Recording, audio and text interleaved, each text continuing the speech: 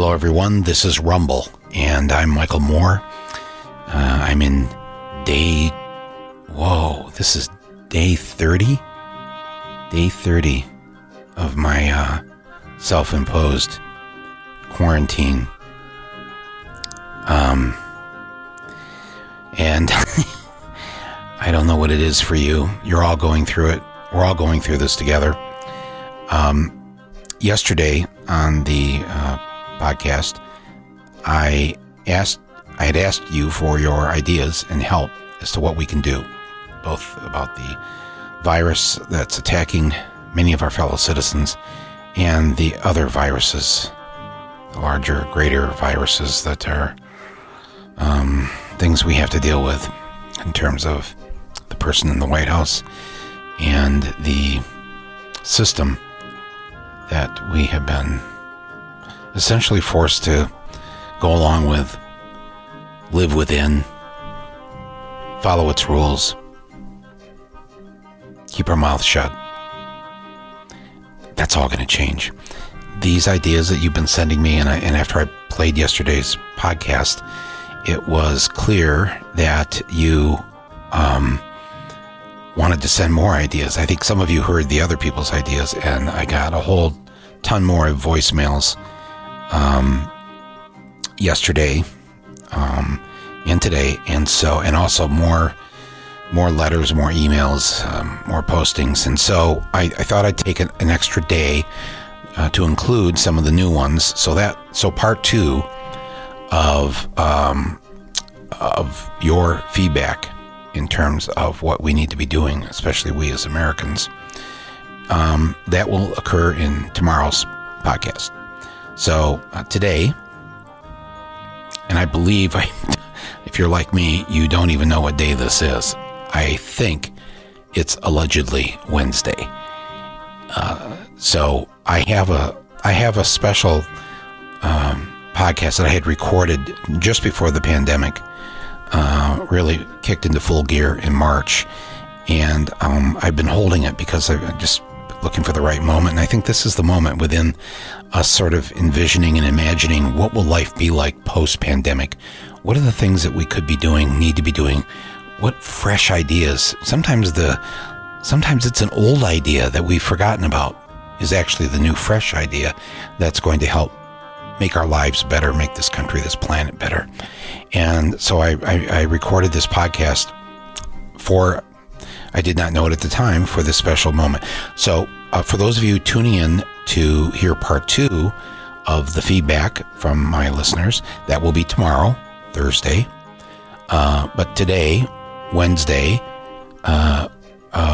which is day 30 of my imprisonment.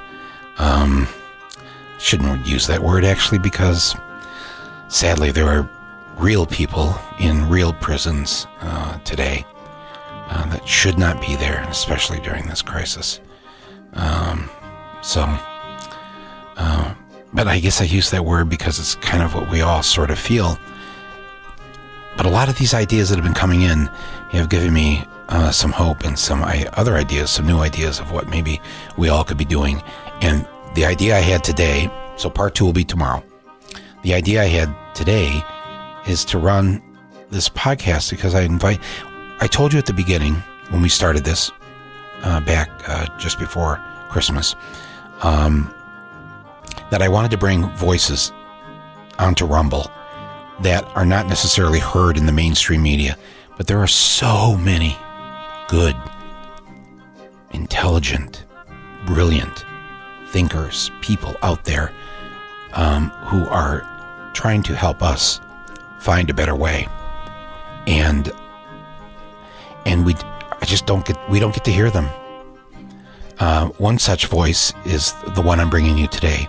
Her name is Jane McAlevey, and you generally will not find her talking to Anderson Cooper or pick any of the shows. She will not be on Morning Joe, although I think they would love her if they like Anand and if they like Eddie. They would love her. But we don't hear people like Jane, from Jane, but it's not just her. I mean, it's been this way for our whole lives, hasn't it? How come we never see Noam Chomsky on any show? Has he ever been on a Sunday morning show? Have they ever asked one of the great thinkers on the left to come in and participate in a discussion? Maybe the problem is that people like Jane and Noam and others don't really speak in sound bites. But it's rare. We sometimes get to hear from Naomi Klein, a few others, but we don't need a long time to list the people who are our brilliant left thinkers, people who are trying to come up with a plan, with a path forward, to have the things we should be having right now in our lifetime. And we're all thinking about this now. That's why I asked you to send me your ideas, and I've just been overloaded with everything that you people who will listen to this have been sending me. Because clearly, in addition to all the other things we're trying to do while we're just stuck at home, people are thinking about when this is over.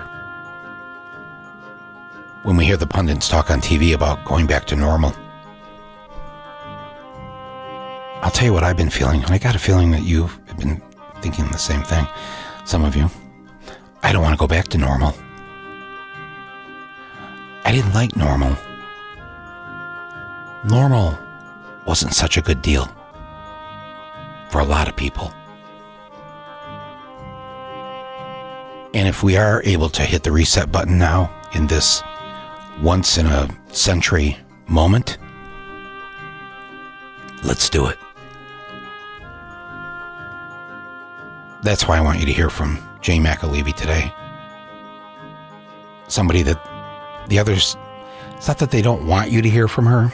It's just that they just don't know how she fits into the whole discourse, because it isn't about the discourse. It's just about repeating the same old tired tropes and cliches. And we don't get anywhere, do we? Well, Jane McAlevey is not about that. She's about getting us somewhere. She's about us winning. She has spent her life since she was a teenager, straight out of growing up in Rockland County, where her dad, I believe, he was the chief, the county executive, as they call it here out east. It's like the mayor of the county. And he was a very progressive lefty Democrat. And she grew up in that kind of house and went off to the state college, the SUNY, State University of New York College in Buffalo. And right away started causing trouble at 18 years old. You'll hear all about that in the podcast. And we talk a lot about the need for organizing, the need to organize the people where we came from, working class people who make up the bulk of this country and have very little say. Jane McAlevey, she is one of our most important organizers, labor organizer. She's an author. She's a scholar. She is currently a senior policy fellow at the University of California at Berkeley in their labor center. They have a labor center there. They have an Institute for Labor and Employment Relations. She's an author. Her new book is called A Collective Bargain: Unions, Organizing, and the Fight for Democracy. One of the things that we can do right now while we're going through this despair, the fear of getting sick, possibly dying, of losing loved ones, the largest death day so far was yesterday in this country. Every day they seem to say that, because it still seems to be going up. You'll hear about plateaus and all that, and I want to believe that we're going to turn this around, because you and I and everybody else have been very good about not exposing ourselves to others, not passing it around, staying home, washing hands. But of course, the stay-at-home thing, we got to do. We'll do an episode on that. It's such a kind of a white privilege thing. Black people and Hispanic people who are staying at home, let's just say a lot of them are being paid to stay at home. All right. And as we've now seen on the news, as they're finally reporting it, it started because very few states are keeping track of the race of people who are dying, but Michigan has been doing that. And once those statistics were revealed a couple of days ago, Michigan, 14% of the state is black. 40% of those dying are black. Other cities and states started to do it. And it's Louisiana. Chicago, 30% black, the city. 70% of the deaths, black. And I love these newscasters. Why is that?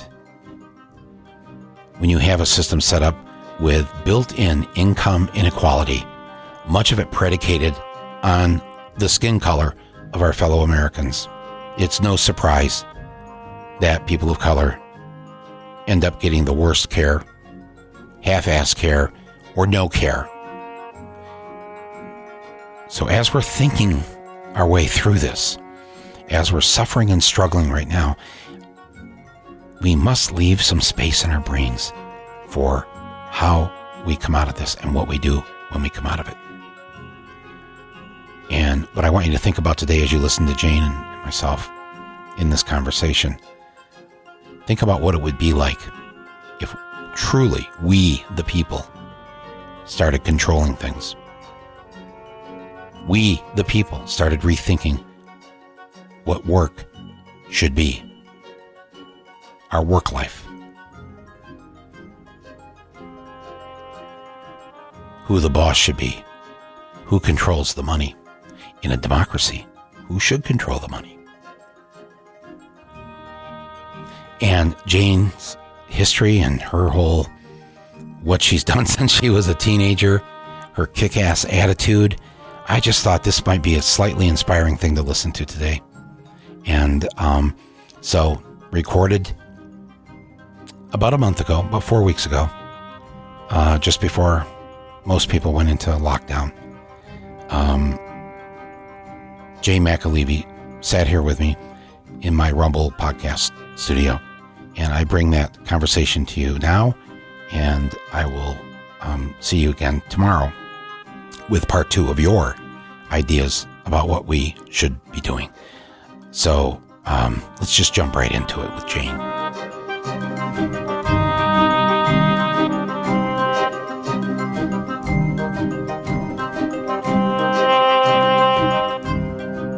You went to a SUNY school? Yeah, but I dropped out after the first year. Whoa, that's me. Yeah. You can't take my story. Really? No. 1 year I dropped out. No, I did. I dropped out the first day of my sophomore year. Oh. I actually went back after a year of it, and it was University of Michigan Flint branch. So it was a commuter campus, so you had to drive there. Yeah. And they had no parking. And I drove around for an hour looking for a parking space. Yeah. Literally, this is exactly what happened. And after an hour, I just said, fuck it, I'm dropping out. Yeah. And I drove, and I was still living with my parents. I'm 18, 19 years old. Yeah. And I, which was really late to still be at home, by the way, back then. Unlike now. Yes. Yeah. But I walked away, I told my parents, I said, I just dropped out of college. What? Nobody had ever been to college. Oh, yeah. In either family before. Yeah. I mean, to like a 4-year college. It'd been trade school. Right. Why? Couldn't find a parking space. That's not a reason. It is for me. Yeah. And that was the end of that. That was it. But why'd you drop out? So I started at 16, so I was like young to begin with, and then you were the Doogie Howser of your college. Is the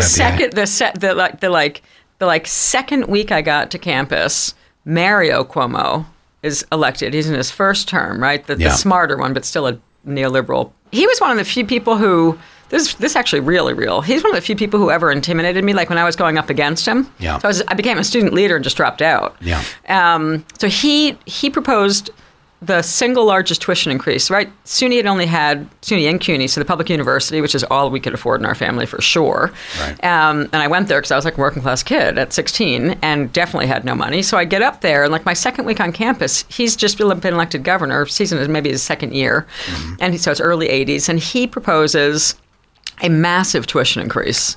And I'm like, wait an effing minute. Like, you're the Democrat, and I'm this working class kid from a family where, same thing, like, that we're the first generation. I mean, my father went in on the GI Bill after World War II, after fighting the fascists. But, like, there wasn't a big culture of education still in our family. So I get up to SUNY, and he tries to impose this huge tuition increase, and I immediately see a flyer to get on a bus, go to Albany to protest, and I'm like, definitely getting on that bus. Right. So I got on the bus, and by the time the bus came back, they were like, you're in charge of the next action. You know what I mean? Because I was just like, we had 5 hours from Buffalo to Albany, so there was like a lot to do. So I walked around, met everybody. My old man's a left-wing politician. So like, I got on the bus, I'm like saying hello to everyone. It's like, I just got to school. I want, who are the people who organized the bus? I'm trying to figure it out. And I'm like, we get back from the action. It's a good action, but I'm like, we're going to have to do way more than that. We have to do direct action on campus. We have to we have to stop this tuition increase. And the first lesson of me dealing with unions that were frustrating to me back then, we're talking about a strong union house with politics in it. But the unions are coaching us that day. You guys can't really go after Mario Cuomo. You know, you got to be really nice to him because he's a good guy. Yeah. And we're like, no, he's proposed a $600 a semester tuition increase when our tuition was like $500. It was like huge. More than doubling our tuition. Yeah. See, this is where it started. Roughly what year is this? 82. Okay, so this is where it really starts. Young people who are listening, Zoomers, Millennials, if you were in college before 82, you went to college essentially for free or near free. Right. Like you said, was it $500 a semester? It was like it was like a few $100 a semester. But I still had to figure out how to live, right? So I was waiting tables. I was already waiting tables. And where were you going to school? SUNY Buffalo. SUNY Buffalo, okay. Yeah. And, I still had to pay to live, right? So when they said we're going to more than double your tuition, and he's the big Democrat who got elected, and my old man was a Democratic Party politician my whole life, who was left to the left side of the party. So he already had a thing with Mario. They already had so I was predisposed to fight him anyway, because they'd already disagreed on some politics in New York. Your dad was the mayor of a town or something. Mayor, and then like the equivalent of like county executive, supervisor, county exec in Rockland, and did actually really good work. Like he was a good, he was on every picket line. He did the stuff that you expect a Democrat. I grew up expecting Democratic Party politicians to behave the way my old man did. So here's one example. During the drum strike, I think it was, in 1967. No, I don't have any recollection of that when I was a baby. Explain. We're not talking about a marching band of drums. Explain the drum strike. No, I'm talking about the black movement inside of the United Auto Workers. Yes. So there was a huge... So we lived across New York, but the Mahwah plant is right across the border. Mm-hmm. So Mahwah, New Jersey, when I'm growing up, still has a massive Ford plant in it. Mm-hmm. And so even though my father was governing the county next door, many of those workers lived in his political district and drove over the border in Jersey to get to the Mahwah plant. So I spent a lot of time on those picket lines as a little girl getting the picture taken, whatever, with the old man. So meanwhile, for example, he put all the ones who lived in New York, I forget the mechanism he used, but on the second day when remember they did it this year too, when GM did it, when they said we're going to take your health care away to try and get them off the picket lines. And my father announced. They did take it away. Yeah, and my father announced. So this is 67, 68. There were several rounds of strikes. And he announced in the newspaper that everyone who lived in his district, he was putting on the county payroll. And the quote in the newspaper was, you could hold out against that son of a bitch company. And somehow he gave them health care through the county. It was like, wow. That's what someone who supports a strike used to do when unions were strong and politicians who were elected and believed in the trade union movement, right? So I grew up in a house of like, that's what I came to expect from Democrats. And then I go off to college. I'm still broke. I get, my mother died. He went bankrupt, whatever. It was complicated. So I get off to college. Right. I'm waiting tables. And Mario Cuomo proposes to more than double our tuition in my first year. Wow. A Democrat. Democrat. Yeah, bastard. So that was it, right? I was like, loved him. Yeah. I mean, he was smart. So then I got elected to the State Student Union as the president, and that's when I dropped out the next year. So they elected me. I moved to Albany. We had a State Student Union, it was called, for all 26 campuses in SUNY. Wow. People paid dues. That? It was already organized. I just got elected because of the role I played in the Stop the Tuition campaign, and we beat them. Like, we stopped the tuition increase that year. Were you ever arrested? Oh, many. Yeah. I spent. Then during the divestment campaign, which was 2 years after the tuition increase. Anti-apartheid. Anti-apartheid, yeah. So an anti-apartheid fight. So now I'm the student trustee, and I'm the formal student trustee because I'm the head of the State Student Union. Yeah. And our State Student Union was strong enough that we changed our rules to manipulate it so that the little trustee, they set up a separate system for how a student trustee got elected. we changed the bylaws of the State Student Union and essentially made it so we took over this fake student association that the chancellor set up to get a different student leader to be the trustee. But like, I'm elected by 26 campuses at that point, right? So we manipulate the bylaws. So I become the official student trustee. So I'm introducing the resolution, right, to divest the State University of New York. It's 83, I want to say, or 84. Yeah. And the leaders before me had been introducing it for a couple of years at that point. So we thought, screw it, we got up the ante here, right? It's time to go. Like, we got to win. So because I had an access pass to the state, let's get to the point. How did to you the get state arrested? university headquarters, and we already got arrested once, but this was we were up in the ante. So we wanted to pile a ton of people in, take over we had done a strategic analysis of the building. So you were able to open a door that you had no right to open. So with I a pass, you had no right to. So I came in with a ton of chain link around me. I wore this peasant dress, and I had a ton of chain link that was like never get through metal detector. But I made it in with my pass. Went up to the building, introduced the resolution for like the third time to divest the State University of New York from South Africa, and they said they rejected it, and I said, okay, and I walked out, left my stuff there, made it look like I was going to the bathroom, walked out of the headquarters where the trustees were meeting, went downstairs to the back door, slammed the door open, like a couple hundred of us got into the finance office and then bolted it closed with the locks I had brought. Wow. That led to an occupation that went on for 17 hours because all the press were there. They couldn't figure out how to get the kids out of the finance office. We were opening the finance stuff, sending it to the ANC, to the African National Congress. We were sending it out to the media. We were handing all the financial reports about the investments out the window to the media. Right. I went to jail for 15 days after that action, which we did not expect. How many days? Yeah, so everyone else was just getting off, little parking ticket kids, you know? Yeah. The judge gave us, so a bunch of us went to trial. We're like, no. We brought the ANC in. We had the ANC United Nations folks come up and testify. I mean, we made a show trial. African National Congress. African National Congress. So we used it as an organizing opportunity. We staged a huge trial. The ACLU took our case. So I'm like this young, blonde-haired student leader, you know, who they got in jail, whatever. So then... Wait a minute. They held you for, 15 days in jail? So we lose the case, and the judge is not sympathetic, and the judge says, you can either go to jail for 15 days or you can sign a waiver here saying you will not get arrested again. And I said, that's against my constitutional rights. I don't believe it. Yeah. So you can send my ass to jail, not thinking they were going to do it. Yeah. And they sent me to jail for 15 days. Wow. And at that exact moment, by the way, the Hells Angels, for protesting. Yeah. And the Hells Angels, what weird thing happens is it's Albany County Penitentiary. It should have been an easy thing. Yeah. But that day, the Hells Angels, the largest drug bust in the history of the Hells Angels, happened, and all the women from the Hells Angels were thrown into the same jail. So they federalized it, made it a maximum security rules, and I was getting checked and locked. It was like lockdown for 15 days, except the New York Times and the AP were coming every day because the student leader who shouldn't be in jail is like in jail in their view. Right. So it was the beginning of learning a lot of life lessons about how to work the media, how to work a court case, and how to win. Because when I walked out of jail, I walked back into the trustee headquarters. Bill Moyer's wife, Judith Moyer, was on the board of trustees. She became a flip vote with me because she had not voted with us the first time, believing the Sullivan principles or something, that if we kept our money in South Africa, capitalists could fix the problem. So I walked out of jail. Sullivan was this a black, somewhat conservative board member of General Motors. That's right. Their token at General Motors. That's right. Yeah. And the whole theory of the Sullivan principles was, let's keep the money invested in South Africa because then capitalists can influence it and we can have more influence that way. And I'm like, at that point. Capitalism, that was his theory. Capitalism would destroy apartheid. That's right. And that's right. God, can we still listen to this crap these days? Exactly. And we're in 2020 here. Exactly. And in the belief that, anyways, we'll get to that in a second. But so how many of the 15 days did you serve? I served I got out on good time, so I served 9 days. 9 days. And 15. How much did you learn from the Hells Angels women? A lot. Give me By the way, they protected me.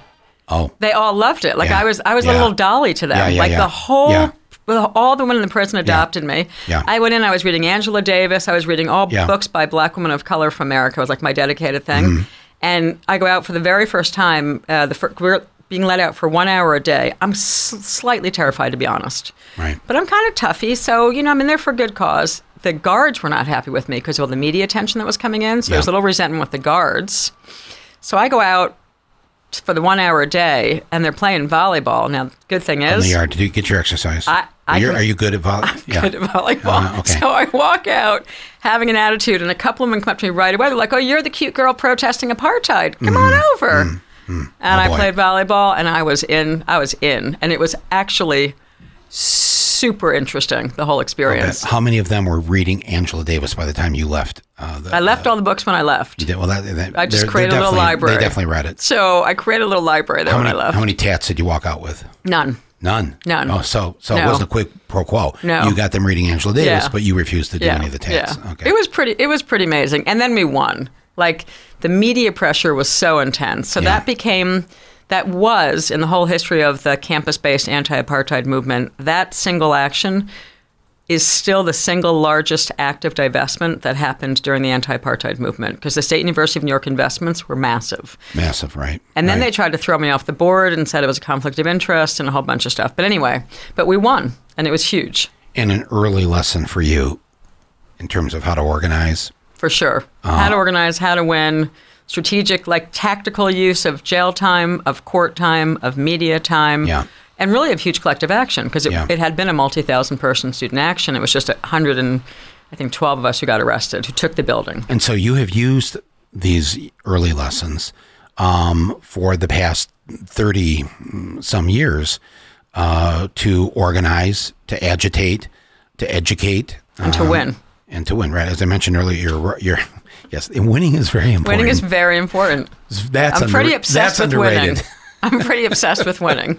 Like, if I'm obsessed about one thing, that's why, Alec, that's why people are reading that shit, because it's about how to win. No, I know. No, believe me. It's one of my biggest problems with people on the liberal side of things is they forget about the winning part. They think that as long as symbolically we were cool. No. No, it doesn't. No, because at the end, and I know this. I mean, my uncle was in the Great Flint sit-down strike of 1936-37, which essentially led to the UAW. That's right. Existing. That's right. Having their first contract, first time they brought down a major industrial corporation in this country, and it was a beautiful thing. You know, it was. If you have never heard about the sit-down strike in Flint, amazing. Go read about it. There's a couple of good movies. There's actually a great movie. I think it won the Oscar, called With Babies and Banners. About the Women's Emergency Brigade in Flint, Michigan, during the strike. And it was essentially all these Flint women wearing red berets and carrying around clubs and baseball bats to beat back the police, the Pinkertons, and the others. So it's quite a it's extraordinary story. Yeah, it's an amazing story. So my uncle was in that. So this has been in my family now for some time.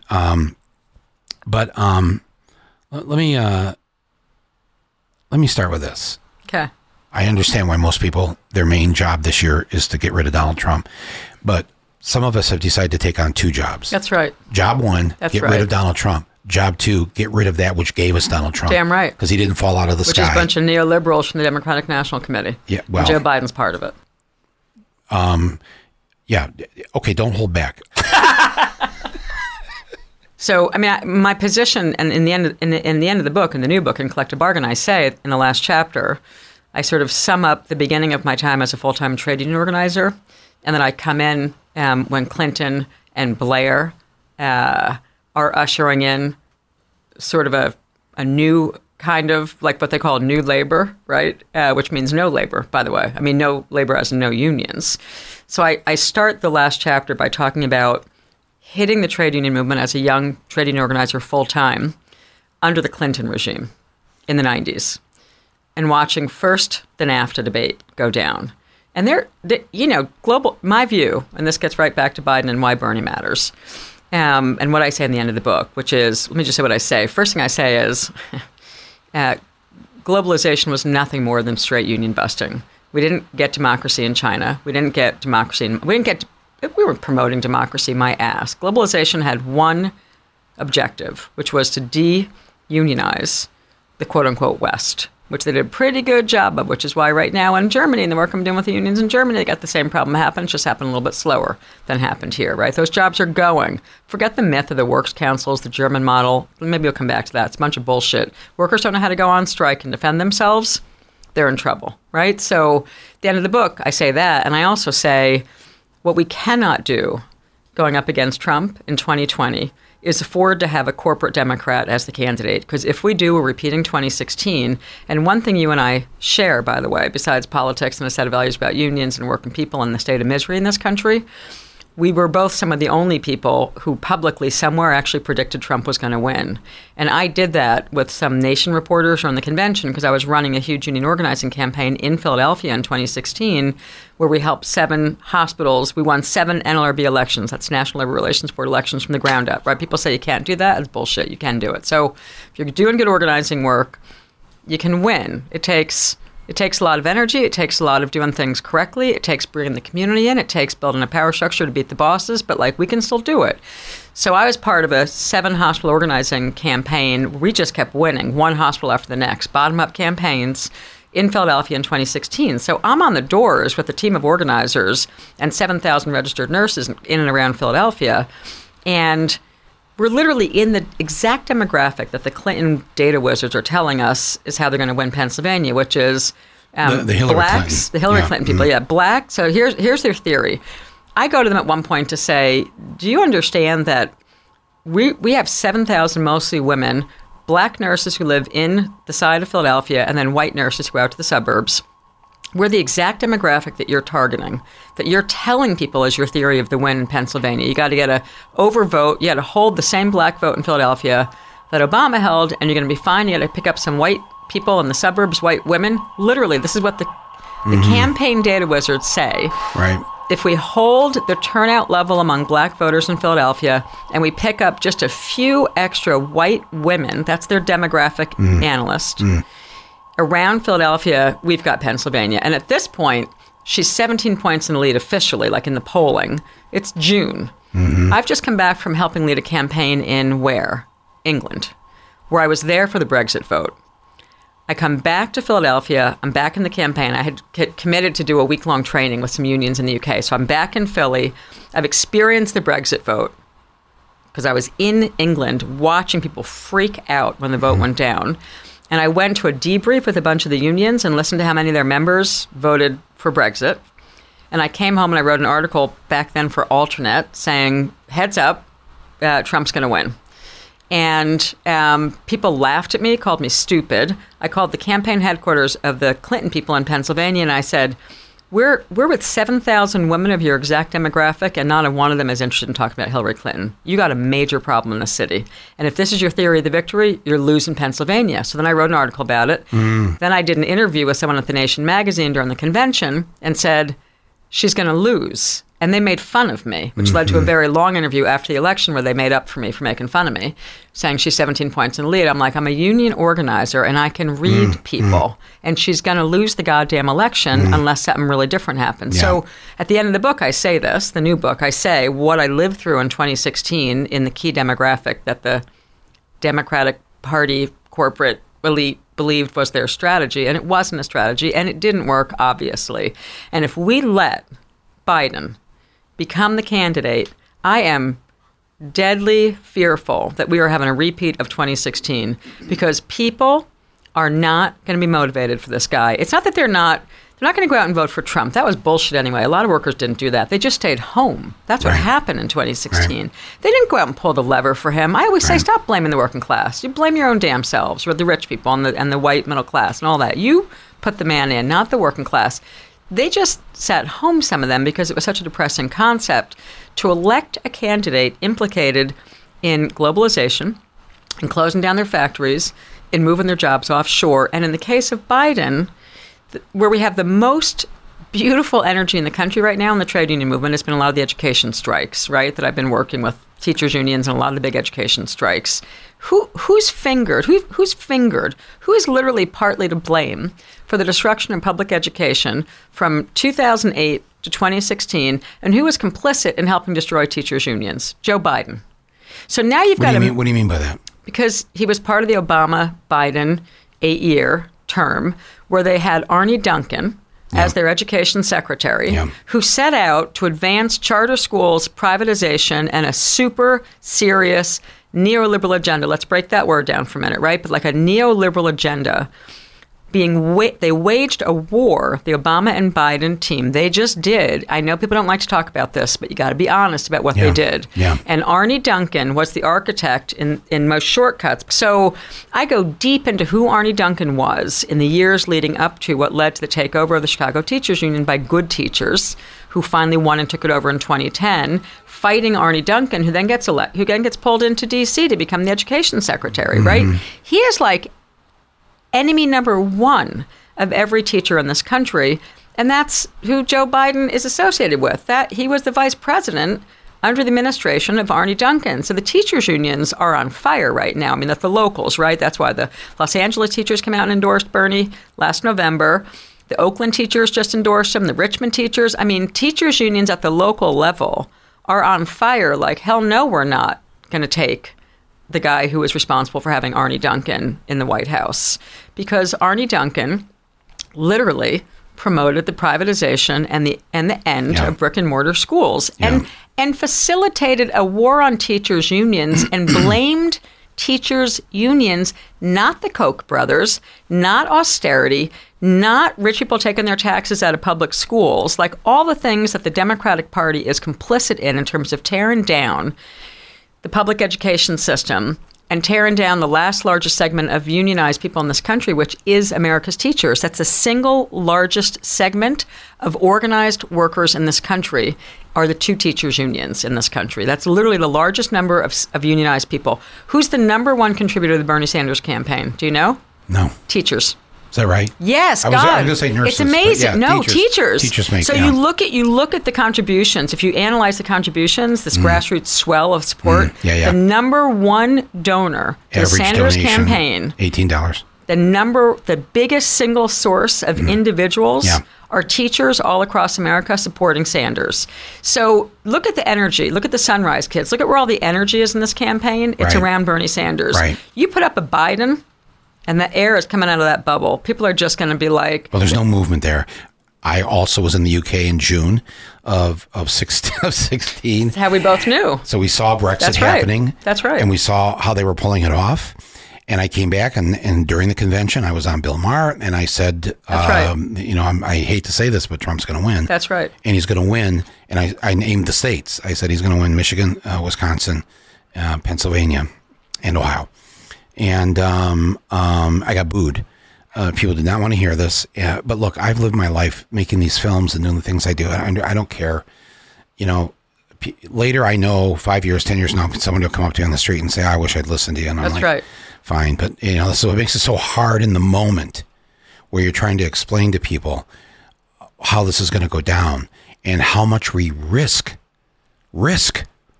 having 4 more years of Trump. And we can't. With Biden. We can't. We can't risk it right now. Climate change, as I see the future, no matter what happens, we have a Supreme Court that's just locked down conservative and getting worse. We got a federal judiciary that's getting worse. I think that people in this country now they see that Roe v. Wade's about to be overturned, probably.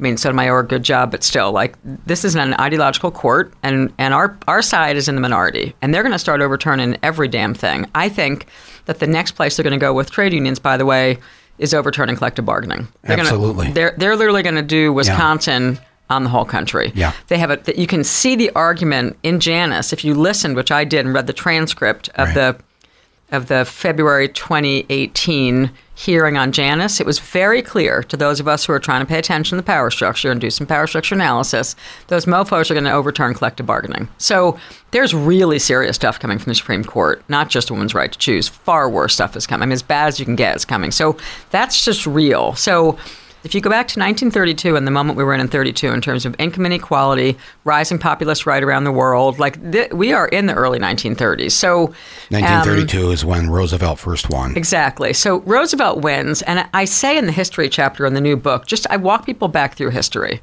and I say, I have enormous respect for the sit-down strikes in 36, but part of what I outline in the book is the strikes that mattered actually even more were the strikes in 33 and 34, because they led to the passage of the National Labor Relations Act. So I walk people through history, and I say, if you're a trade unionist like me, a young woman, I come into the movement, my history of strikes, it began, sleeping car porter, something things, 1800s, Knights of Labor, but you really go to the auto workers, Flint, Detroit, and 36, and the sit-down strikes, which, by the way, we should know that history. But I'm a trade unionist. And when I started digging into the history a little bit more, I thought, son of a bitch, it was not like FDR won and he and Francis Perkins like, hey, why don't we just give workers all these rights? No. We struck the crap out of, meaning the trade union movement, and workers went on militant and massive strikes in 33 and 34, and they were bloody and intense, and they created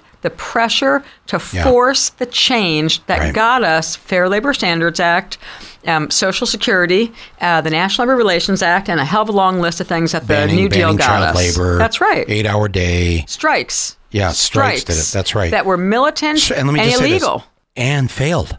Yes. They didn't get unions. We never talk about the things that fail. But I always talk about... But they won in the big way. From 1932 to 1934, how they tried it then, the sit-down strikes or whatever in Flint, and were crushed. They were crushed. And people thought, oh, that's the end of that. But there are so many historical examples of when you stand up, and yes, you may initially be crushed. Ultimately, what has always happened? Ultimately, women get the vote. This is we're in the 100th year of that this year. Right. That's right. The women of 1848 at Seneca Falls, who had their first women's convention to start the movement. I think I was just reading this. There was only one woman alive who was a teenager at that convention that actually got to see and vote in 1920. Yeah. That was it. That's so they amazing. all did that knowing that they probably weren't going to make this happen in their lifetime. Right. They were going to get turned back, That's turned right. down, That's voted right. down over and over. Finally, some of them in the late 1800s just started showing up on election day to vote, and they were arrested because it was illegal. It was a crime if you were a woman and tried to vote. That's right. So we don't teach this part of the history very much as to what it takes to get there. What it takes to force the pressure. So was that? So so what happens is, if I could just add this, So the legislators who passed those laws in 33, 34, 35 that you were just describing, they did it out of fear. They saw the uprising starting. That's right. Thank God the uprising was crushed. Now you know what we better do? We better throw a bone or two to fix some of the more egregious things, like 10-year-olds in the factory. That's right. We better and little girls burning down in fires. Yes. Yeah. We better fix that. And if we do that, that might be just enough to kind of calm them down. That's right. And so this is how it works. That is how it works. And it's still how it works. It's still how it works. So here's what I learned. What are we going to do? What are we going to do? So it's 1997. I'm getting my first training in a union organizing campaign. My second day on the job, I go to work for the right.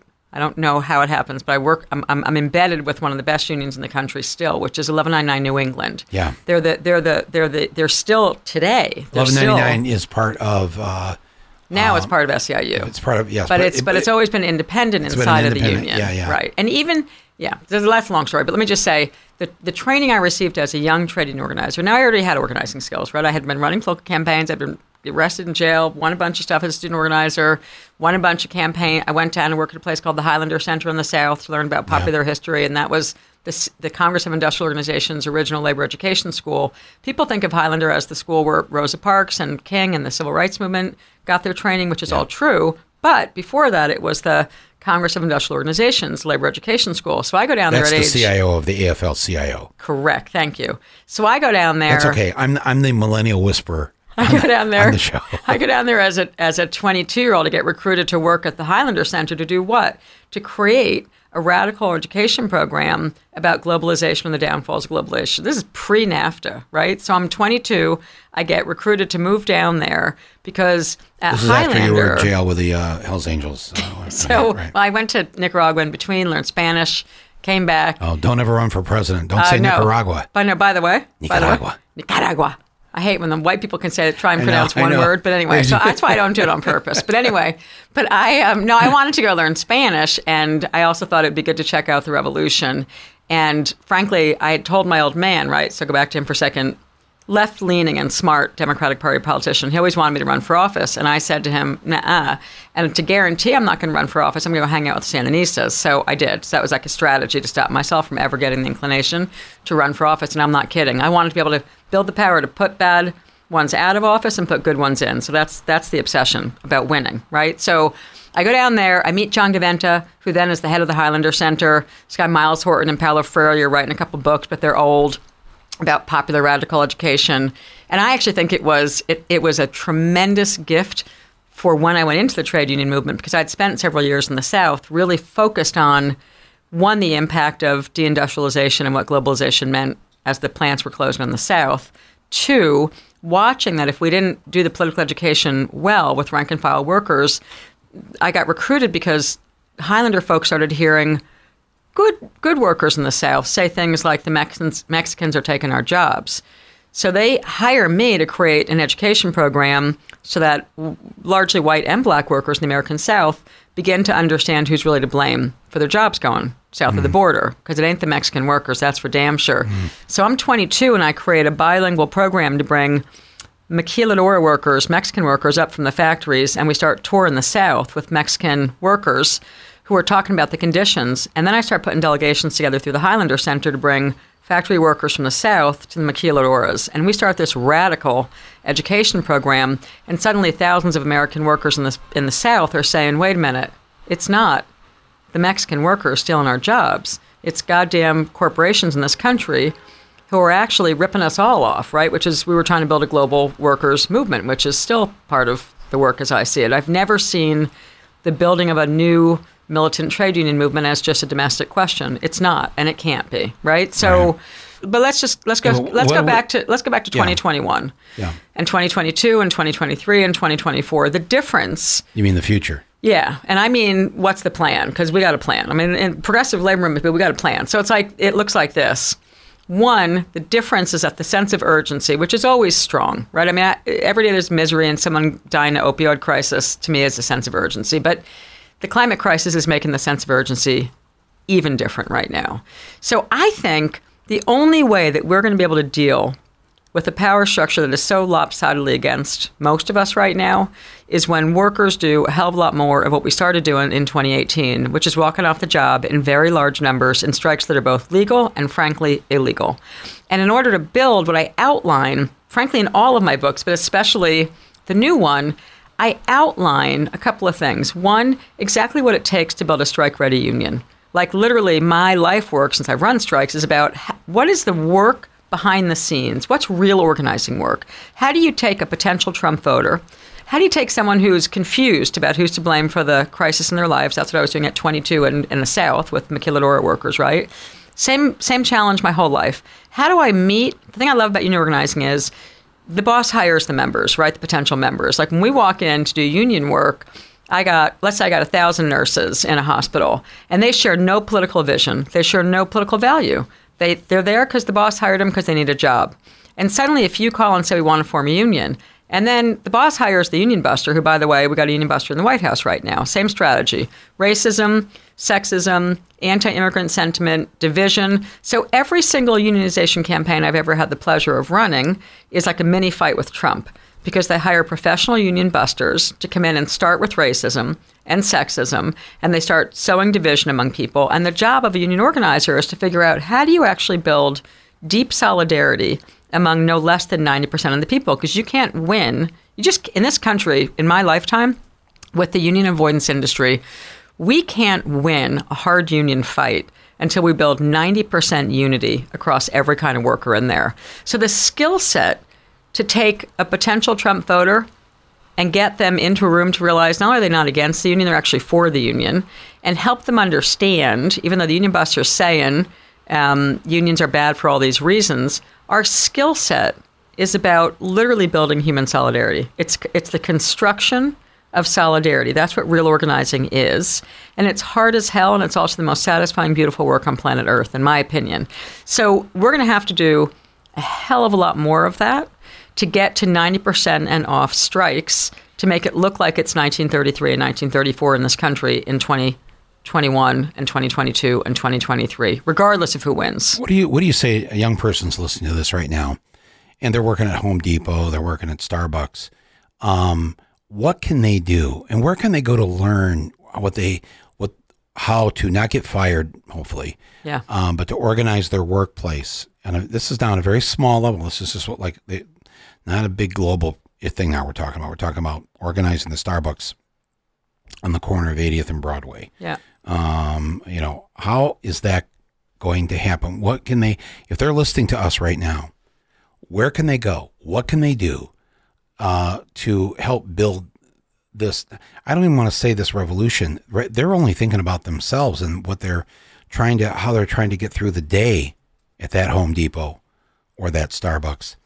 So I want to start by saying a couple things. One is Home Depot and Starbucks are actually pretty different for a strategic reason. So as an organizer who's helped hundreds of thousands of workers at this point win either hard strikes or unionization elections at a time when it's hard to do, I want to go back to the 33 period again for a minute because it matters. In the 1930s in this country, the left organizers inside the trade union movement, which is who I identify with and who my organizing tradition comes from, it's a CIO origin to the training I got. They were not trying to organize the equivalent of every Starbucks in 1933, by the way. They just weren't. And we need to deal with this. They had strategic industries they were going after. Right. They targeted steel, auto, coal. Those were three, to name three that were, and maritime and a few others. But they went after, they looked at a strategic map of the country and the world, by the way, and they said there are core strategic industries. And part of what makes me batshit crazy right now in this country is that when I raise that we have to have core strategic industries right now to win, I talk about today's core strategic industries, and here's what they are. They're education. They're healthcare. Healthcare is a growing field. So the first thing I say to people is, if you want to change the world, you need to get out of the Starbucks job and you need to get into a healthcare job. There's a lot of them that you just need a certification for. Not even. You can go work in the basement of a hospital and get a job in the dietary unit, right? We call the dietary unit, right? Because we're all broken in these units. But the first thing I say to young people who want to change the world right now, because where they're going to get training and where they're going to have the chance to actually experience unionization, is if they shift into one of the strategic industries. Now, let me just say one that is one, which is Amazon. So the logistics sector is another key strategic industry right now. So we got education, we got healthcare, and I'm so happy to say this because I just met a nurse at a book talk I was doing in California who literally stood up at the book talk and said, Jane, I became a nurse after listening to you at a book talk in 2016, and I quit my job and became a nurse, and now we're unionizing our hospital, and it made me want to cry. So there are people listening to this shit. She wanted to change the world, and she literally quit her job, got a 2-year nursing degree, is in a hospital right now and is organizing. Because I got to say, some people who are listening to this, what you just suggested they do. It's how we do it. Quit their Starbucks job, quit their Home Depot job, and get into a sector where we can organize. That right there, to most people, just feels like, oh, what? But it's not. It's not, Quit right? my job? I know. Sorry. Wait. But if you want to change the world, this is what we got to do, people. And we got to have a strategy and we got to move. So okay, so you're in the kick-ass zone of... we got to win. I'm not kidding, right? The planet is burning down. So we have a strategy.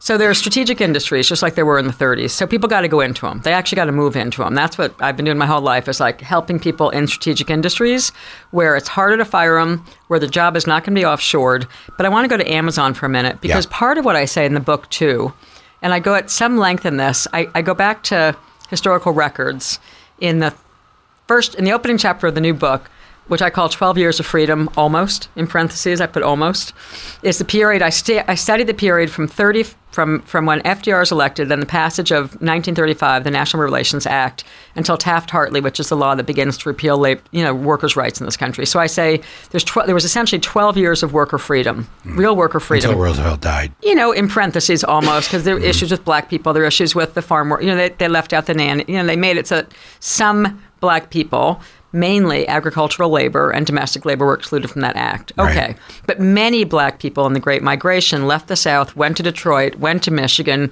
went to Pennsylvania, and were incredibly important in the unionization of the big factories. So millions of black people experienced and helped lead radical change in this country and create the American dream in that 12 years. So we got to be real about that too. But meanwhile, if you were serious about organizing in the 1930s, as many of us are today, you got to pick a strategic industry and you got to take a job in it and you got to get in it. Now, Amazon, I outline in historical documents in the opening chapter the conditions in the average auto plant, and I write them in detail. I take historical records where like sociologists were going in and studying the work environment in the plants. Yeah.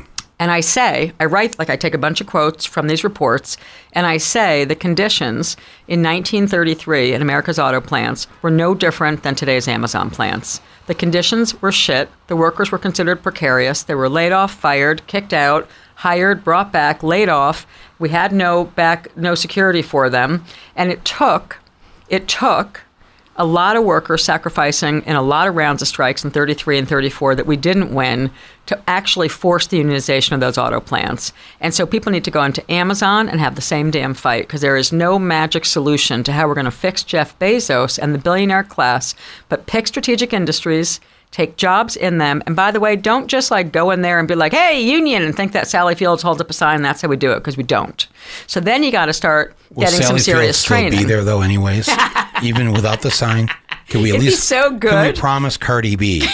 Can we just say somebody will be there? It helps. It would be so I'm good. Just saying it helps. Would be good. Okay. It'd be good. Well, you'll be there. Yeah, I will be there. Okay. But right? but I don't. Can we commit right now if a bunch of kids from the 80th Street Starbucks go work at Amazon or go into the education sector or the healthcare sector, you'll show up for their picket line? I'm not quite Cardi B, but I will do my I'll do my best to be myself. Yes, That'd of course. Awesome. I've always been there. I mean, of course you have. I made a little movie about when I was on a book tour, organizing Borders bookstore workers across the country. Yeah. But But so this is real though. People need to get, like, I feel like one thing that makes me crazy about progressives and sort of liberal left, whatever the left of center, is that when you try and have a conversation about, hey, you got to make some goddamn decisions and set some priorities, because we can't do everything. In the 1933 and 34, they were not organizing the buggy whip factory. You know what I mean? That was not the strategic priority. They were not organizing little mom and pop places. They were going into big facilities. Right. And they were taking jobs and they were digging in and they were getting some skill and they were getting it done. And when they had people walking off the job and creating mini general strikes in Seattle, in Oakland, in Minneapolis, like all over this country, that forced the major legal changes that happened in the 1930s in this country. And we got to do it again. And we got to do that whether that's Sanders, frankly, like an FDR moment. And if it's Trump, we really got to do it, because we're going to have no damn choice. And what I'm encouraged by is that more workers have gone on strike in the last 2 years than have in the last 34 years. My entire adult life in the labor movement, we've had more workers on strike in the last 2 years than we have for my entire life in this trade union movement. And I am damn encouraged by it. There are workers taking illegal strikes from West Virginia to Arizona, right? 75,000 walked off in Arizona. That was illegal. West Virginia strike, teachers got together with the bus drivers and the cooks. It was key that the bus drivers went with the teachers. The teachers alone would have had an injunction against them. It took the solidarity of the bus drivers saying, we ain't picking the kids up, that closed down the schools. That 34,000 people walking off the job closed schools down. That wasn't just the teachers. That was I write in the book that the most important part of that strike, sorry teachers, I love you all, was the bus drivers, because I interviewed a bunch of the superintendents in West Virginia during the strike. Yeah. Who said, I was calling into them, cold calling. This is cute. You can cold call a superintendent during a strike in a state like West Virginia and say you're a journalist, and they answer the phone, which wouldn't happen in New York or California, right? But they pick up the phone, and I said, oh, sorry, I'm doing a story about the strike. I'm just wondering, why isn't there a legal injunction yet against the teachers? Because there was in the strike before that in 1990. And literally the first one said to me, okay, you can't use my name. I'm going to tell you the real truth. He was totally sympathetic. And he said, teachers had told me which ones to call. And he said, because state law says that the first job of the superintendents, this is about strategy, I'm going back to strategy, the superintendents have to guarantee the safety of each child. And so as long as the bus drivers, the superintendent said, I call the bus drivers union every morning and I say, are you guys coming to work today? And if the bus drivers said to me no, then I just canceled school. Right. Because we can't let kids stand on the side of the road and get run over by a car waiting for a school bus. That's strategy. Yeah. That's very true. So we need a lot of strategy, and what I hear is a lot of mamby-pamby horizontalist bullshit by leftists today who don't know how to think about power structure analysis and strategy. And I spend a lot of time writing these books right now because I'm trying to teach power structure analysis and strategy. Because strategy flows from it. I was down there in West Virginia around the time of the strike there in 18 or 19, and let me tell people who are listening to this, the payoff for the teachers, because the bus drivers would not drive the buses, which then effectively shut down the schools. That's it. The administration decided, and the state education commissioner and all this, they had to end the strike. So they offer the teachers a fairly good package, not as good as they wanted, but better than halfway. That's right. And the teachers wouldn't take it unless the schools made the bus drivers That's right. and the cafeteria workers part of the same deal. That's right. That's called human solidarity. That's right. Yes, because the teachers they could have taken their nice little package and run. That's right. But they know what the bus drivers did for them. They understood it. That's right. And they also built it. Like when they took so this is really important too, because the whole strike was illegal. So when the teachers were, the rank and file teachers were forcing the strike essentially on the position holders inside the unions. I call them the position holders, the ones who held the positions. The rank and file teachers start forcing the question of the strike. And one of the things that they did, the brilliant things they did, again, this is about strategy, is that when the teachers, the official position holders in the two teachers unions said, well, we're going to run a teachers only strike vote. And the teachers said, no, we're not. We're going to run a strike vote across every school. And we're going to do one big strike vote. And we're going to have the cafeteria workers and the bus drivers put their ballots, and we're going to run a school-by-school geographic strike vote. So the first wedge for solidarity began with the rank and file teachers saying no. And when I interviewed the head of the bus drivers union at the time, he said, in 1990, they told us that we weren't even allowed to go on strike. So this was about rank and file workers reading books, learning history, doing their homework, and setting a high bar on human solidarity. And that, brothers and sisters, is the lesson of what's going to have to happen in this country. Right. And for me, it's like I'm trying to figure out which states, which markets, and which sectors, trying to make a map of the country like we were doing in the 1930s. And, some of us are. Like, where do we have to go, when, under what conditions, and who's going to have to do it? Because even under a Sanders administration, the difference is he's going to understand what people are doing, as FDR did. Just like, by the way, Lyndon B. Johnson did. The tapes when you listen to Martin Luther King talking to LBJ about how do we pass the key civil rights legislation in 64 and 65, we know that because we had it on tape, which we don't have from the 30s, but we have tapes of Martin Luther King talking to Lyndon B. Johnson, and Johnson saying, you got to go create a crisis because I can't move these SOBs in the Congress unless you go create a crisis. And that's exactly what was happening in the 1930s. Smart people understood that in order to make profound change in the United States of America, you have to be able to do what I was taught in my first year as a trade union organizer, my second week, because there was a huge strike my second week, which was a gift to me in the end, which was my leader of my union, 1199, said to me, Mac Levy, you're on the night shift.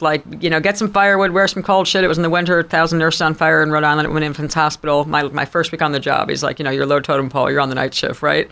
So I'm hanging out with these nurses on strike in the middle of the night. And my union leader says to me at the time, here's the most important lesson, Mac Levy. If you can get 100% solidarity among the workers and they can walk out, it's what we call creating a crisis. And if you can create a crisis for the boss, the workers are going to win every time. But if you can't create a crisis for the boss, the workers are not going to win.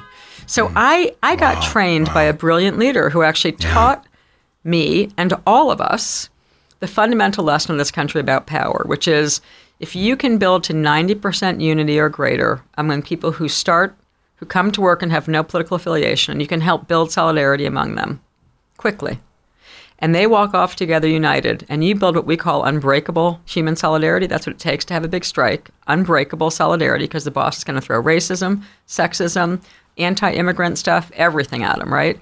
So and fear, right? They're going to drive fear like no one's business. So if you can build structure and build 90 to 90% unity and unbreakable human solidarity, and workers walk off the job in strategic industries, you're going to create a crisis for the capitalist class, and that's how we win. Starting in 2021 and in 2022 and in 2023, or the planet's going to burn down and people are going to die from more of an opioid crisis. Like they are coming for everything, this rich class, and we got to be ready to be smart, set priorities, be strategic, and save the damn place and build a better democracy. And we got to do it with an internationalist view. What if they're smarter than us? They're not. I mean, I really don't believe they are smarter. Doesn't look that way. No, I don't really believe they're smarter. Speaking of winning, they're winning. Oh, they are. Winning. Yeah, hashtag winning. I'm serious. No, I'm serious too. I mean, I literally, I've had the pleasure of not losing almost any campaign ever, and it's because I had good teachers who taught me, and I understand how to create a crisis, and I understand that organizing is not some magic thing. Like, you don't actually hold up the sign. It kind of upsets me. I'm going to go back to Sally. It's not Sally's fault. I like her. But like, most of the like Hollywood dramas or like whatever passes for union popular lit in this country is just wrong, right? So part of why I keep writing the books, and part of why I keep outlining what real organizing is, and why Alex Press is reading all those books, right? And why the DSA, all these people are reading these books I'm writing, is because I am quickly trying to educate a new generation that you do not walk in and go, hey, everyone, let's, this boss is a jerk, let's have a strike. That is not. That doesn't work? That does not How about this? Work. Attica. No? No, that doesn't work either. Oh, okay. No, you actually have to, the thing a good organizer has to do, fundamentally, is shut the fuck up and listen. You got to listen. You got to listen hard. You got to learn how to identify what we call the organic leader. So there are workers. There's a power structure analysis inside of every workplace, just like there's a power structure analysis outside of every workplace. Humans are engaged in power relationships. And among and between rank and file workers, there are what we call organic leaders, or the natural leaders. They're there before we show up. They exist. They got nothing to do with the union organizer. We don't make those leaders. There are natural leaders in every workplace on every shift for my whole life that I was taught to identify and find as a young organizer. And we find that by doing this, we walk around, we start talking to workers, and we say, hey, you know, when I work with a lot of nurses, so, when I say to a nurse, I meet a nurse, she doesn't have a union yet, she wants to form a union, I say, so here's what we got to do. You and your coworkers have to figure out how to build the network of the most respected nurses in your hospital, unit by unit, shift by shift. Because when the employer war starts against you, and they start firing people on this union campaign, if you haven't recruited the most well-respected nurse leader on each shift in each department, your campaign's going to fall apart. Because it's only the most respected nurses who are usually not pro-union. So this is very important, which I explain in the books.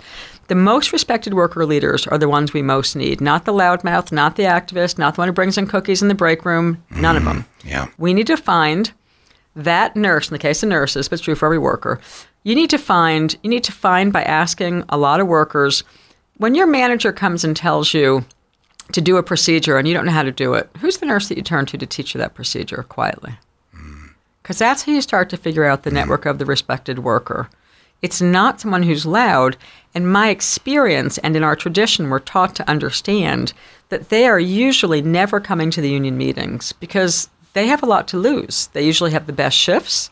They're in a good relationship with their manager because the manager understands the same thing a good union organizer does, which is that nurse is key to keeping her whole department moving in the case of a nurse, right?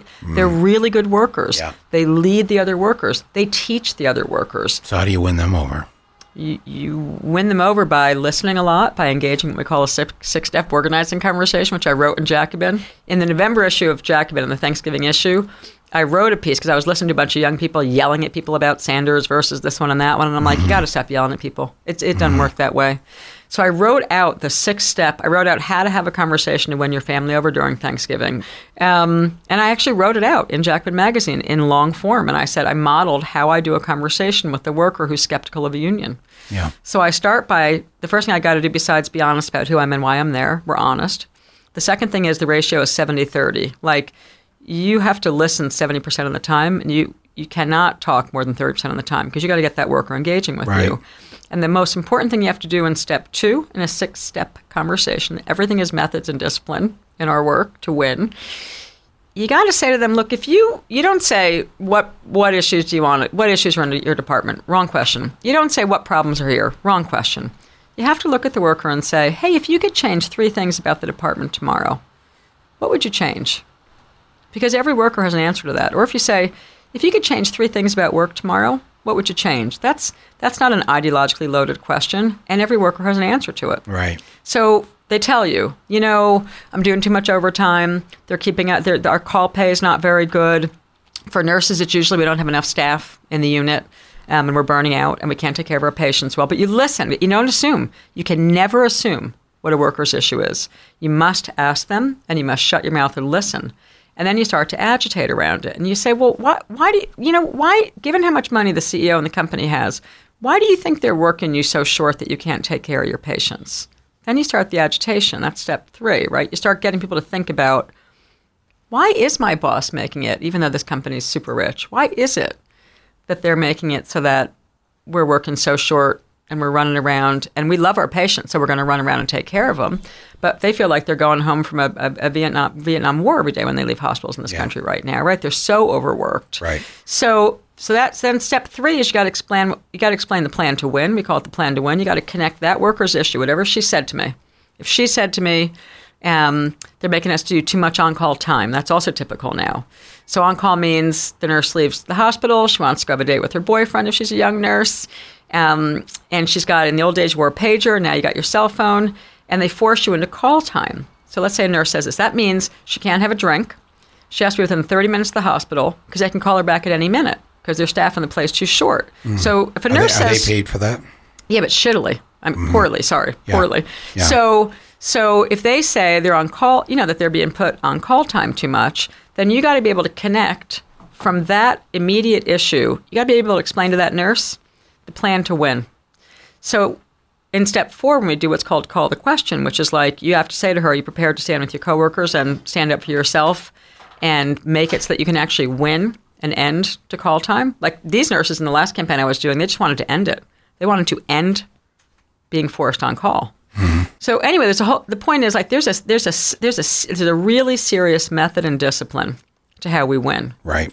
And you got to know the method and discipline. So when I say to people, go get a job at Amazon, go get a job in a strategic industry, go become a nurse, go become a teacher, go become a cook, a bus driver, whatever it is in a strategic sector, you got to then get trained up. You actually got to learn what it's going to take to win, because it is not like walking in and putting up the damn sign. Yeah. I know this from the stories from my family and what I had to find out on my own as an adult, how that early organizing happened in the early 30s in Flint, in Detroit, and other places like that, Pittsburgh, Milwaukee. And it's a part of our history that never gets discussed. Never. It's not in the history books for kids to read in high school. And as the pundit class on television decided to red bait Bernie Sanders and focusing on the fact that he's a democratic socialist and forgetting the word democratic and just hitting the word socialist. Yeah, or communist, I heard a few times too. No, then they switched to communist. Yeah, that's right. And then people who were maybe going to vote for Bernie were so afraid of Trump wailing on Bernie, calling him a communist on the stage, never letting up in the way that he wouldn't let up on Pocahontas, racist comment about Elizabeth. That's right. And so people got afraid that, oh, no, we can't, and I watched this and I started thinking, wow, these people, these pundits, first of all, they have no clue that we wouldn't have the middle class, what's left of it, if it hadn't been for those strikes. That's right. Those strikes, because they allowed and brought about a living wage, health insurance, all the stuff my dad had, my grandmother had, working at AC Sparkplug for General Motors. We all had a better life as a result of those strikes. That's right. And what the union did. But my dad and my uncle and my grandfather, my grandmother, my aunts, all worked in the factories in Flint. God bless them, and they're great people. But they did not know how to organize a union. Mm-hmm. So what happened is that hundreds of New Yorkers, this story just has never been told. Mm-hmm. New York Jews. Yeah, no, that's right. New York Jewish communists. And it was such a lesson in how, when we work together like this, and how people see each other and treat each other. I had a joke in my head because in saying your name, Jane. I'm the Irish Jew from New York. I'm not the Goyim, by the way. McAlevey. Right, because I'm raised by Jews. Is that it? Yeah. No, yes. That's a joke. No, it's not a joke. It's not a joke. I'm not the Goyim that way. No, that's what I mean. It's like my father. So what is this, like a Scottish or Irish? My father remarried. My mom dies when I'm a baby, yeah. And my father remarries, and he marries a teacher union leader, yeah, who was endorsing his campaigns, yeah. Right? So anyway, then I'm raised by a Jew under all of the traditions of the Jewish faith, even though I'm like, I present very blonde. People have no idea that I can rap in Yiddish and rap down, the high holidays and first Seder and second Seder. I'm looking forward. It's coming up soon. I was just planning it with my brother last night. So, and talk about the story of liberation, right? Like I love Passover because I think the story of liberation from slavery is an extraordinarily great holiday, frankly. Right. And those of us who've spent our entire adult life winning campaigns, which I have had the pleasure of doing, in very hard fights, learned the tradition from the people in the 1930s. Right. I'm exactly 3 generations from them. I can tell you exactly who trained my leader and who he was trained by. Wow. Like those of us who can do this, we call it the tribe. We're in a tribe. It's like talking Jew talk, but it's actually a union organizer talk. Right. And a bunch of us are also Jews, but not all of us. But like we talk about ourselves as a tribe because we come from a certain training lineage and we're still winning. If you look around the trade union movement today, you hear a lot of, we can't win, labor law's broken, got to change it. Oh, stop and get to work, right? Like some of us are still winning and we've won the whole time. And we've won because we're super serious about method and discipline. Look, I've lived in hotels most of my adult life. Like people are like single, childless, whatever. Like I am addicted to this work. I am here to do this work. And there is a way to do it. And you can become a soldier and you can win. We wake up in 2021, we got to strike the shit out of this country and win. So the history is not buried and it's related to all these books, by the way, because it's in there. Right. Well, I really appreciate your no fucking around attitude here. That's what we need right now. That's right. You can't fuck around, and you can't fuck around when the boss is starting to bear down on workers in a campaign either.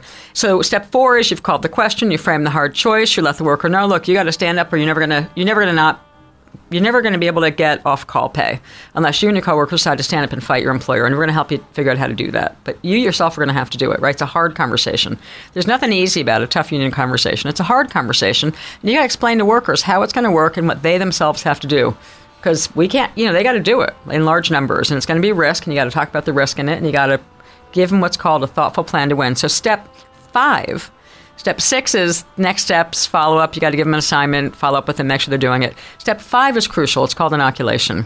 What inoculation means in a 6-step union conversation is that we have to say to the worker what the boss is going to say. It's called giving them the poison before the boss does. You got to lay out what the boss is going to say as soon as the union campaign surfaces so that they hear it first. And you have to process with them why the employer is going to say that they're going to fire you, close the hospital, move your job, lay you off, and everything else they're going to tell you. That the union dues cost too much, that you're going to go to union jail if you don't go on the picket line. Like there's a whole series of things that every employer says.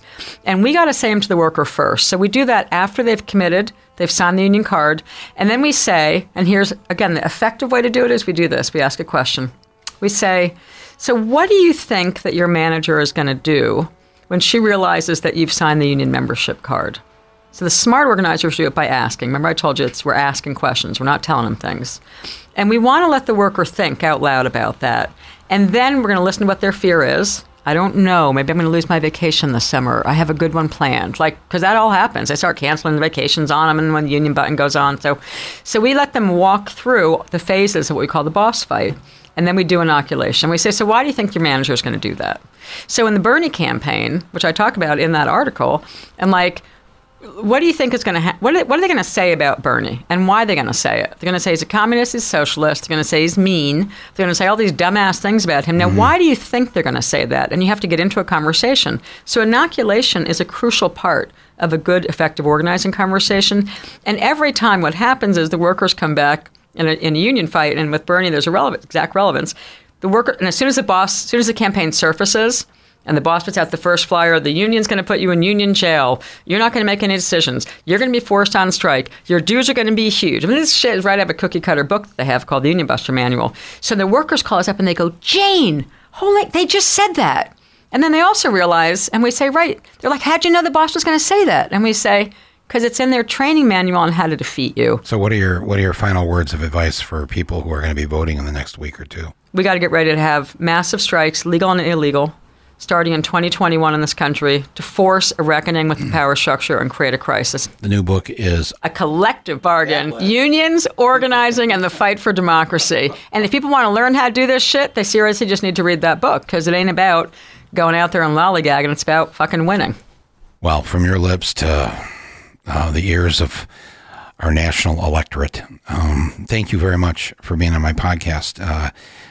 This has been very enlightening, I hope, for people listening. All of you who have the fight in you, now is the time to stand up. Don't wait. Things are happening on an hourly basis as we speak. So get involved. Don't give up. Don't despair. That's the boss's favorite weapon is your fear and your despair. It's called futility. Right. It's a strategy on their part. Don't let futility set in. Get up and go. Too many people have been feeling futility in this last week. That's right, and we're not going to win that way. It's a killer. No. It's an absolute killer. No, and the planet's burning, so get off your ass and get campaigning. There you go. Thanks so much, Jane. Thanks to everybody who listened to Rumble here on this episode. And we'll be back again most likely tomorrow. Awesome. Thank you, Michael.